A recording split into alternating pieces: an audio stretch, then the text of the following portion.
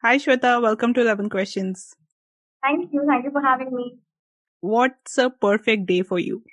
I think a perfect day for me would be something which is stress free, which begins with early morning walk in the gardens and then doing some yoga poses, trying out some new yoga poses, and then having some juice. And then after that, just chilling and then trying to read something.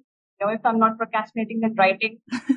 So, yeah, and then watching a good TV series that I've been watching for the past 11 years, rewatching it. I'm not going to go for a new one, but I'll just watch the old one. That's a And perfect day, I think. what's this TV series that you have been rewatching? It's always Game of Thrones. Highly obsessed with it. Even after the last season? Yeah, unfortunately, I don't watch the last season. I watched initially like season 4, season 3, the initial one.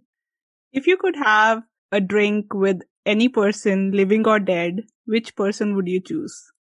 I think Jennifer Lawrence, I don't know why I get this vibe that I can relate with her and she's like a girl next door. Like, just, hi, hello, and grab a coffee and just discuss anything about her. I think she's one of the few Hollywood actresses that I've watched a lot of movies actually. You have written a book, and that's how we connected. So Yeah, yeah. I'm curious if you have always wanted to do this. I didn't really wanted to do this until and unless I landed with my first job. So that was the time that all these things were, clogging in my mind that what am I supposed to do with life? I was thinking everything would be all perfect. So basically, I wrote a poetry book in 2018. It was called an Egghead's Journal.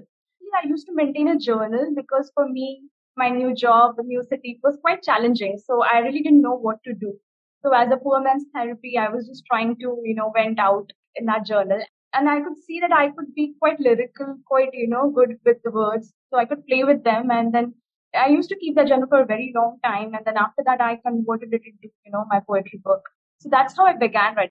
Recently, like in the pandemic, I was just looking for, some new thing to happen. So, I thought of compiling this anthology called The Unsent Letters from the South Asian Diaspora. So what I totally feel is that even in today's scenario when the situation is so bad, people are not even talking and engaging in a real, conversation. Like the conversation is quite superficial.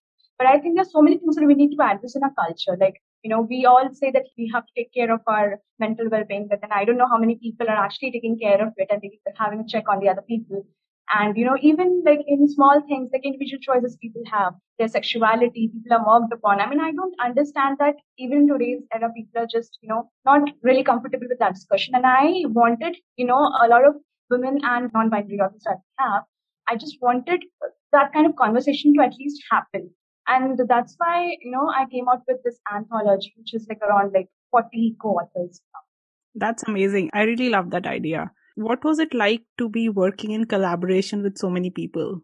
Initially, it was quite challenging because then you have to approach every person, and then you have to tell them about the idea. And then you have to coordinate everything that, you have to understand which letter should go where. Same time, I could see that people were, quite helpful. So some of them could edit with me and some of them could also help me with the cover design. So it was basically like a group project that we have on a large scale. I also made few friends, out of the co-authors that I know that I can be in future, if I want to do any future collaboration or something like that, these people would be there. It was a really good experience. I made good friends. That was like the best of it. Yeah, I can see that. That's amazing. Was there something that you found really, really challenging in the whole process? Initially, a lot of people were hesitant to write what they wanted. Like there was this girl, she had written something on nationalism. It was good, but then again, I could see that it was not giving that great specific message. It was quite generic. And I told her that write something from your heart because it becomes quite difficult for some people to really not filter their emotions and just they become quite conscious of what they're writing. So to tell them that it's okay, doesn't matter, that whatever is coming in your mind, you can put it directly and then you can see. A lot of us become very critical. A lot of us try to edit at the same time when we are writing, and that kind of doesn't really give a good message to the readers who want to connect with you. So unless and until you really don't put out what you feel like and what has been your, journey, that becomes difficult. So that was a little challenge because a lot of people were trying to edit certain things and make it more comfortable for a lot of people. But I said it's okay. It doesn't matter if, it becomes quite critical for some people. It won't be for a lot of people also.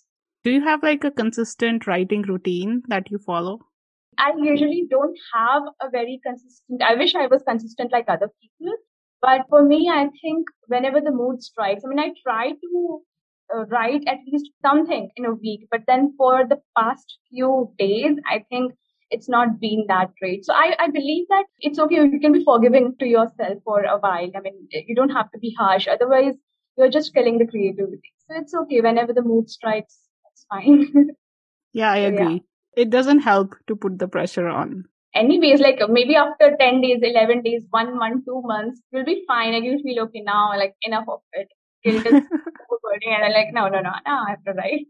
And other than writing, what else do you do? Okay, other than writing, I like doing yoga. I like Ashtanga yoga basically. Chakrasana is my favorite. Apart from that, I am also researching. I am a researcher. I have to read quite a lot of research papers. So that's like another thing that I do. That's it. I think nothing much. Do you see there's a connection between being a researcher and being a writer? Yes, there is, because you know what? In when you're researching something that you have an inclination, you have an interest, and when you kind of have an interest in something, you tend to read more, you tend to explore more, and maybe with more of reading, more of researching, you further magnify your interest. And if you have got a thing for writing, I think it really helps because you get to know more of the information that you want to write. I think researching is more like reading, and then reading and writing goes hand in hand. So that's it. That's a great place to leave it because my next question was going to be if you were to be deserted on an island, what are 3 books that you would take with you? Oh my God. I don't know how long I'll be there in the island. Like, so I might take like an entire series, maybe. I'll maybe divide it. So I started reading Noddy when I was very young. So I can take Noddy. And then in my teenhood, I was obsessed with the entire Twilight series. Though a lot of people have a flack for it, but still, it was like my teenhood. So I'll take the entire Twilight series by Stephanie Meyer. And my adulthood is actually a Song of Ice and Fire. So it's like Game of Thrones. So yeah, so that's how I'll divide it. Childhood, teenhood, and then. So, I was just listening to book 5 of Game of Thrones series just before our call right now. I just hope he had written the I book know. before. I am so tired of waiting. Like I have read the entire series once and I have listened to it on audiobook twice and I feel like I'm tired. give me the next thing. Yeah, and he's been writing from so long. I don't know, 96, 97, maybe before. I feel like he's just gotten busy with making all these like shows now and he's not finishing the books and it's gonna be a really big disappointment. Like if that never That gets happens. done. You know what? When you don't have the book and then you have to imagine you have to be at par with what has been written before. It was bound to happen. Season 8 was bound to happen. Anyway. No, even if the series was not made, I feel like now I'm hanging. Like book 5 was very different from what happened in the show. I think that's where they start diverging, right?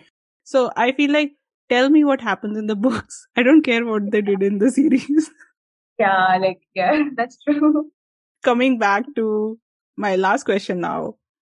If we were to pick one interesting life experience to share with us, what would you tell us? This is saying that fool ventures into whichever territory they want to. Many a times I've been a part of certain mishaps that I shouldn't have been a part of.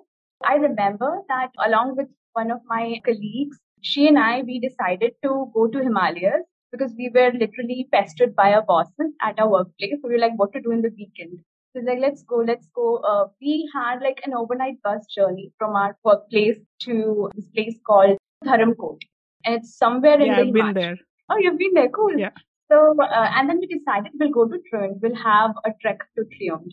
And we started venturing.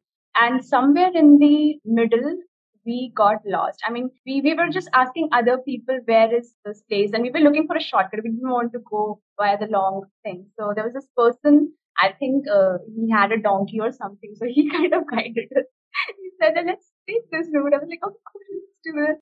We were literally lost. I don't know if it was 11 or 11 in the morning, 12 in the morning. For 2 hours, we had no idea where we are going. We could see. And after like 3-4 hours, we could actually see a trail of people, like at least as much you can elevate your eyes, you can say, oh my God, it's over there. And we had no idea how we were actually going to reach there. It was sad, but then somehow we could see a donkey poops all on the trial. So we're like, let's do something. We can just actually try to see where it goes. And I hope by that way we can actually join the main folk over there. And then we could see an abandoned house, and we just stood there and we were just trying to, see that if we could see somebody. Then there was this old lady, she was trying to collect some birds. So she gave us some idea that you can go via these and these and these ways. So yeah, it was an extra. So because of the shortcut, we had to have extra 3-4 hours in our trek. So I'll never forget that. That's a great shortcut. Yeah, it's a great shortcut. Adding just 2-3 hours more. That's an amazing story to tell, though. And thank you for sharing with me. You're welcome. And before I let you go, if our listeners want to buy your books or if they want to get in touch with you, how can they do that? I'll share my Instagram link with my ID Sony. For the Unsent Letters, the book, unfortunately, because of the pandemic, we really don't have it on Amazon, but we have the ebook version on Google Play. So you can take that from Google Play. And I just hope within a month we will be able to launch it on Amazon, even the paperback version. So I'm just hoping that things become better and it becomes better for all of us. Yeah, me too. And best of luck with the book.